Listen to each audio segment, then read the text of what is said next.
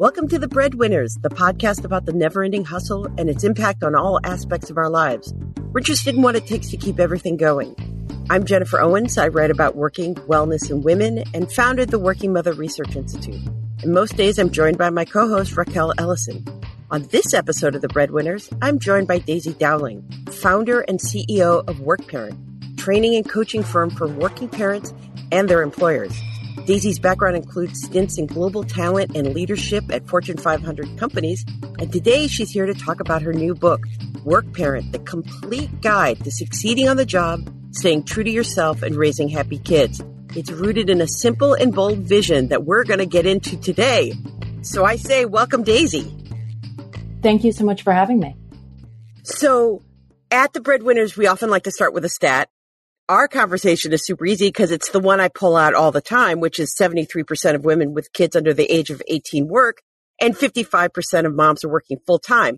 And I suspect you know that number too. So I wanted to get right into it, into the vision for all of these, and it's not just the moms, it's the dads too, but what is the vision for working parents? Yeah. So I think that's a really important stat. And I'll start by sharing one of my own or one of my favorites, which is a tit for tat. I love it. Bring exactly. It on. I'll see you and I'll raise you, which is that there are 52 million Americans who are working parents. So men and women who are in the workforce and who are taking care of a child or children at home under the age of 18. That's an incredible number.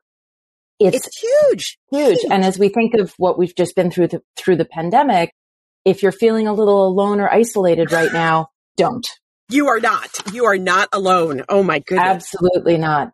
But to answer your question about the vision and how I think about working parenthood, I have dedicated my career to seeing that all working parents can succeed on the job, whatever success means to them. Yeah. While remaining authentic and true to themselves, being themselves, and also raising happy, terrific kids. Wow, that's a shocking vision. It is. I think sometimes, and let me add, I'm a working mother myself, so I'm well acquainted with a lot of the day in, day out of working parenthood and how it can leave you feeling like you're on your back foot. But I think that's the future picture I'd love us to all have in mind. Well, and I'm being silly, but it's a simple statement that it seems so hard to get to, especially because even in those 52 million, and I felt this way, especially with baby number one, you really do feel like you start from zero. I don't know what it is in our heads. We feel like we're the only one experiencing this. And years in, I have teens now. I think, oh, I see the tribe. I also ran Working Mother magazine, so I was conditioned to see the tribe. But sure. When you are a new working parent and those early years, you really do feel alone. I don't know if it's hard-coded in us. It's certainly cultural. Don't you think that because you go to work and you may not see yourself reflected clearly, you have to kind of go looking for the other working parent sometime at work? You do. There's a really important phenomenon happening here, which I see with so many of my coaching clients, which is that every single one of us is working hard, right? And we take rightful pride in that and in doing our jobs well, being there for our colleagues, building our expertise, etc. And we have a I can do this mentality. And when we become working parents, it's not like a tutor or trainer or something just shows up in your house or in your workplace to help guide you through it. You don't have a lot of insight or institutional kind of knowledge about how this whole working parent thing works. And the natural thing, because you are a hard worker, because you're committed to your job, is to say, I can soldier through this. I can figure it out.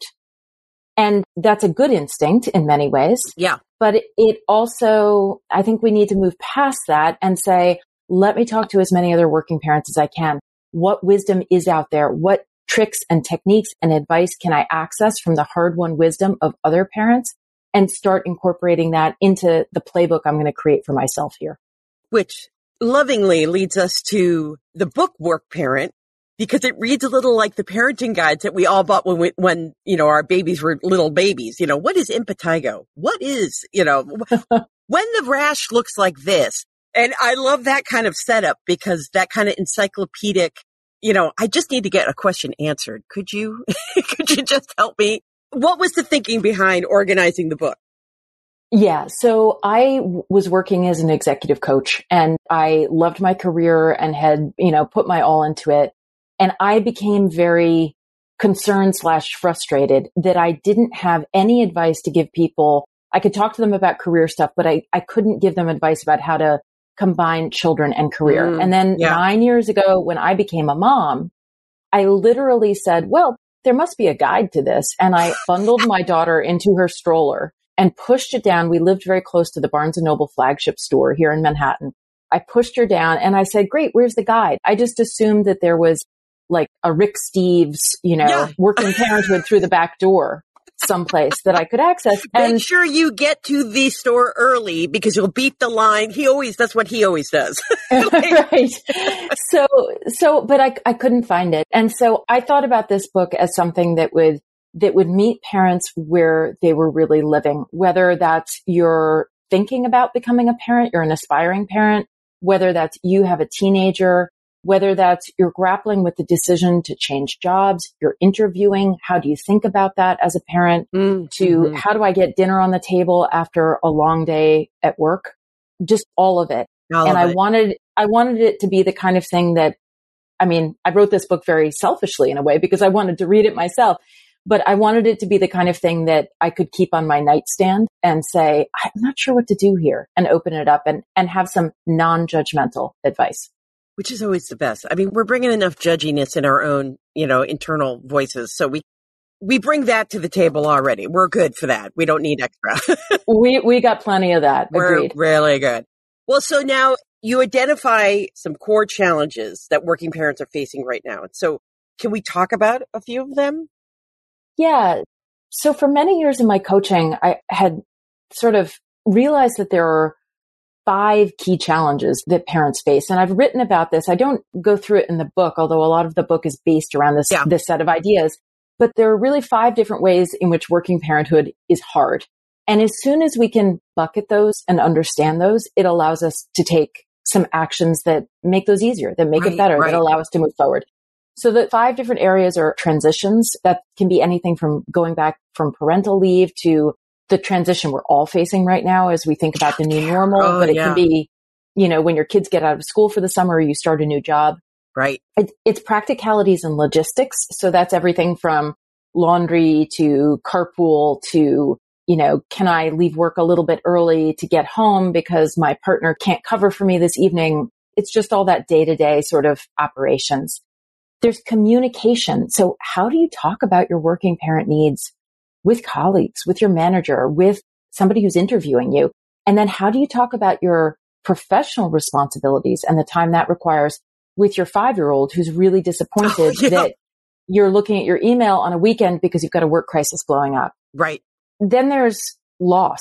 And I, that's a very blunt label, but I use it, that sense that we all have of, oh my gosh, I was at work when the baby took her first steps, or, I'm working really hard, but gosh, I've tried to get more flexibility and maybe I said no to that big project, and am I losing out professionally? So it can go in both directions. Like reflecting on me as a great employee because I said no to something, that. Exactly. Am I losing out here? And then finally, there's the identity, sort of, who am I? If I was always the hardest working person and the most responsive prior to the arrival of my first child, well, what's my brand now? Who am I? And am I really a devoted mother if I'm working 11 hours a day because that's what my job, my role, my function requires of me? So when we see those 5 different categories, we can then begin to use some techniques and tools and strategies that help diffuse them. I have a book that I love. Oh, his name escapes me. It's the 30, 60, 90-day plan. It's, anytime you're starting a new job, I go back to it every time I start a new role, how to get early wins and how to have conversations. Michael Watkins. And how to, identify and how to have the conversation to figure out who truly has power in his organization and all that sort of jazz. And I use it because I need that structure when you start a new job. It's a huge transition. And I like that framework to take, I'm at this point. Oh, this guy is this guy. I like the organizing. Maybe it's my brain. like bucketing this moment of this humongous change in your life that's going to be with you for the rest of your life because you're going to be a working parent forever. It's gonna, Yeah. and give you structure on how to say, oh, this is transitions. Okay. So this is the problem I'm having in this transition. What do I do about it? What are the skills I need? That I love it. I think it's particularly important right now for all of us to try to break the problem that we're facing, which is we've been through a pandemic. We're working parents. We're tired, right? We're tired. We're a little bit ground down. We're asking ourselves lots of questions and we're facing the quote unquote new normal, whatever that looks like or whatever it might look like for you and for your organization. Making that pivot and summoning up the energy to do that feels like it's just one big sort of hazy problem and you're not sure where to start. Yes. When we can thin slice things and say, all right, I'm not sure how to do all of this all at once, right? But let me bring back to my identity. Let me restake who am I and how do I want to be known professionally? Right. And who am I as a parent? And then maybe you can, start thinking about some techniques for communication, for example. It's a way to step forward. I love it. If you don't know where you're going, that's where you'll get nowhere. Right. What are those idioms and parables that, defining it and then acting on it. Let me put the other things away. Yes, the hazy vision because it's so unwieldy, this new stage of life you're in, and it changes. One of the most exhausting parts of the pandemic, outside of the health part and fear part, has been the transitions. I just feel like as a parent, as I get my therapy session here, that constantly, are the schools in? Are they out? Should we prepare for summer? I don't know. Should we do it? That we could never. One of the ways I was able to work and have children and feel fairly on solid ground was that I had a good childcare situation. I was in an elementary school. We transitioned. There was those smaller transitions of new life stages. But I always knew what the childcare situation was. And I was one of those people who would have summer camp planned by December because it's the only way I could work is if I had it mapped out. It just allowed me to think about other things. I think this pandemic, one of the most grinding parts of it is never knowing, at least in New York City, the schools are in, the schools are out. Now they're closed for COVID. Now they're open and transition is never ending. It is. That's been particularly difficult. And in my coaching sessions, a few of the things that I do with the moms and dads I'm working with, one is to have them think back to transitions they made pre-pandemic. So every working parent, as difficult as transitions are, every working parent has weathered transitions and gotten through them and done them well. That's, everything from the return to leave to taking on new responsibility or joining a new team at work. And if you think back to what allowed you to get through those transitions, maybe you're the most organized person around and you keep everything in an Excel spreadsheet. Or maybe you have, talking for a friend. Or maybe you have a great group of, working parent peers or mentors or friends on Facebook who help give you pep talks and bolster you through it. So think about what your playbook for past transitions was and take some satisfaction and sense of accomplishment in having gone through those and then bring that to the transitions you're facing. And then think about taking them in really small bites. So if you think about the remainder of 2021 and all the different working parent transitions that you may have to make, getting out of school for the summer, going back in the fall, going back to an office or workplace or not doing that or changing jobs, that's going to be overwhelming. Instead, if it sounds like I'm saying just, stare at the ground right in front of you, that's not exactly what I want. But I think if you can say, all right, in the next 2 to 3 weeks, what do I have to do to keep myself on track? In the next 2 to 3 weeks, my job is to call 10 different prospective daycare centers that we may be interested in going into because we have to restart because now I'm going back into the workforce. Or over the next 3 weeks, my job is just to make certain that my kids are aware of and used to the not in school on summer break routine. And if you can do that, if you can thin slice, again, it just makes things less daunting. I think so, because especially at this moment where we're at, where we can look back and think, oh my goodness, it's been like it's going on a year and a half of this. you kind of get lost in and so what does the next year and a half look like? And it can spin you out of control. I am totally talking about myself. So I'm just saying. But talking about all of us, because we all feel the same way. One thing that has been really, I used to be surprised by this and I'm not surprised by it anymore. But one thing that's been very prominent throughout the pandemic that I've seen with all of my interviewees, all of my coachees, is that everybody feels like, is it just me? And part of that is because we've been on Zoom, we've been remote, we've been hunkered down, et cetera. And part of it is that we weren't great about swapping notes as working parents even before. And so there's, on top of everything else that we're dealing with, there's a sense of, why am I why am I the remedial kid somehow here? Yeah. And that's not a great place to be. I want to reassure every single person who's listening. It's not just you. Everybody is grappling with all the same issues that you are. They may not be talking about them or as open about them, but they are with me. And I can assure you that you're not alone. And can we talk a little bit about what you're seeing on the employer side? Because I got to think, we used to do the Working Mother 100 Best Companies. And so I know there are 100 companies and plus the others who would try and not make the list, but that care deeply about these issues. And I always had great love for those companies that, at least you're trying. Not everyone succeeded, but at least you're trying.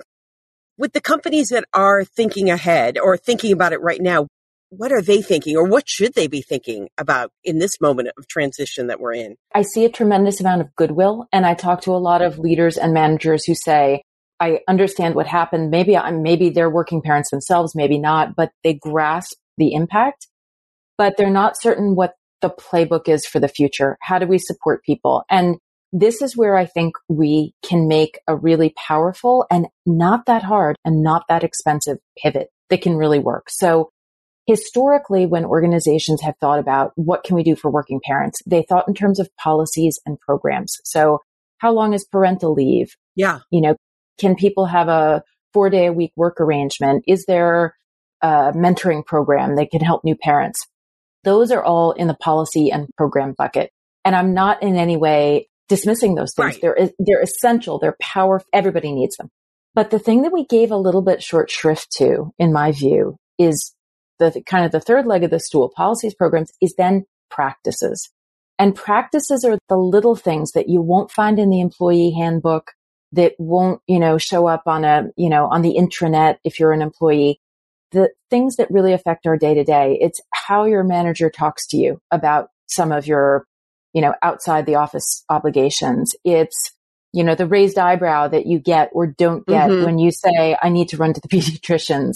It's, the way in which people, when they do come back from parental leave, for example, are welcomed back to the office. It's those things that are really small, but that speak to our day-to-day experience, heavily informed by our managers, but also by other people around us. And if we can make a shift on those practices, it's going to have enormous impact. If you went to the same employer and the policies and the programs didn't change or didn't change much, but if you knew you could speak openly with managers, colleagues about what you had going on, if you knew that there were other people in the organization who were willing to swap notes with you as a working parent and give you some advice, if you knew that day in, day out, there would just be a little bit less of the friction or the headwind that you are concerned about getting or have felt before, that is going to be a huge lift. And I think that's where we need to concentrate some of our energies in all three buckets, but particularly in this one. Definitely. I could not agree more. You are so right. And I've always thought about it because when I would get mad about these things, about programs and policies, is that there would be, in practice, there would be a lack of accountability. Now I'm thinking of people who just would not do the programs at all. And then there'd be a lack of accountability by the higher ups to say, well, but that manager's department is doing well, so we don't want to, if he's not going to follow like the flexible work policy, well, we're not, it just would make me so mad. Even less so, but as important is just, it's just supporting the managers. I've often thought that's the weak spot. You've got to, like when people go out on maternity leave, if you don't give managers the supports they need to have a fill-in replacement or give them tools on how to help people leave and come back from maternity leave, then every employee announcing that they're going to go on maternity or paternity or adoptive leave is a stress point instead of an opportunity for another employee to have a stretch assignment and try out something and shift. It's an opportunity, not necessarily just a challenge. But you make these poor managers have to deal with change without supporting them. And then then employees get mad because the managers aren't implementing the policies and programs. It just is a vicious cycle. It is. And so when I speak to senior leaders, I encourage them to think about managers as being the field force in helping to solve or make progress on this problem. And one example, when people say, oh, I think they know what to do, or they're smart enough, they'll figure this out or whatever. Many are, but a lot of people struggle with this. So the question I always ask, or the kind of the nudge I give people sometimes is, if somebody came into your office right now and said that they're expecting, would you know what to say to be supportive, to be in line, right? To be appropriate, yeah, and to strike exactly the right tone with that person? No. Who's probably apprehensive. Listen, and that's fine. Most of us wouldn't, right? I mean, because this is not something, no matter how many, how in-depth your education or your mentoring or your training, this probably just wasn't a subject that anybody covered with you. But at the same time, it's scriptable. There is a playbook for it. You can, as a manager, know to say, I am delighted for you. That is absolutely wonderful news. And we're not going to talk about the details of your leave or who's going to cover for you right now. We'll figure that all out. We'll come to that next. Exactly. Yeah. This is a human conversation, and just know that I'm really, really happy for you. And then wouldn't it be nice if the manager knows I have a support team behind me? I know that we can have this conversation separately and that I won't be left out in the cold with that. I went through a phase after the Great Recession where I had a team of 8 and I had 6 pregnancies back to back. And it took so long. The first one had a second baby and it just got to be the thing. And I had no, this is me whining now. I had no support from HR. By the time the 4th, 5th, and 6th ones came, I had navigated and figured out how I could get replacements in. But in the first one, they literally told me, no, I couldn't replace the person. That's not a way to support. My face to the employee was, of course, I love babies. Bring on the babies. But it was so stressful in my head. And so I had to figure it out because they didn't tell me the actual support system. And that was Bonnier. I would like to put that out there. That was not a way to support your managers. But yes, 6 babies post-recession. Yep. Yeah, of course, so many managers are also stepping into the new normal, like all the rest of us. Yes. Inside very small businesses or organizations where there may not be programs or policies really too much to speak of, or some of those institutional supports. And that's where I think some of these practices, we don't have a policy for this, but you and I are going to be collaborative partners in figuring it out. That's where I think this third leg of the stool in some ways can be the most important. So important. Well, so with your new book is out now. Can people get it? Can we link to it and get it in people's hands? It is. I'm happy to say that it published yesterday after many years of work. So it is out and available. And I'll just add one thing that I think is important about the book. I'm going to come back to my 52 million here, is that, working parents come, and I'm just a really firm believer in this. Working parents come in every possible package, right? Male, female, biological, adoptive, all different fields and functions, young kids, older kids, etc. And a lot of this book is based around my experience coaching working parents, but a lot of the advice and many of the direct quotes and voices in the book are from parents living this just like you, real time. And they're from as sort of broad and diverse, a group that I could go out and research and speak to. So I say that because I think it's just really important. The more that we all talk as working parents, the more that we can say, okay, I'm new at this, or I have a question here. If you can talk to people who maybe have had quite a different experience than you, it can be tremendously helpful. It can give you insights and perspective that you haven't had. And that's one of the things I really tried to do in writing this book. I love it. May you link all 52 million of us together. I'm going to try. That's what we're trying, sir. Well, thank you so much for joining us on The Breadwinners. Our guest today was Daisy Dowling, and you will find a link to her and also Work Parent the book in the episode description. You can email us anytime at thebreadwinnerspod@gmail.com or visit us at thebreadwinnerspodcast.com. Remember to subscribe to our podcast and to rate and review it. It really helps us grow. And until next week, keep hustling.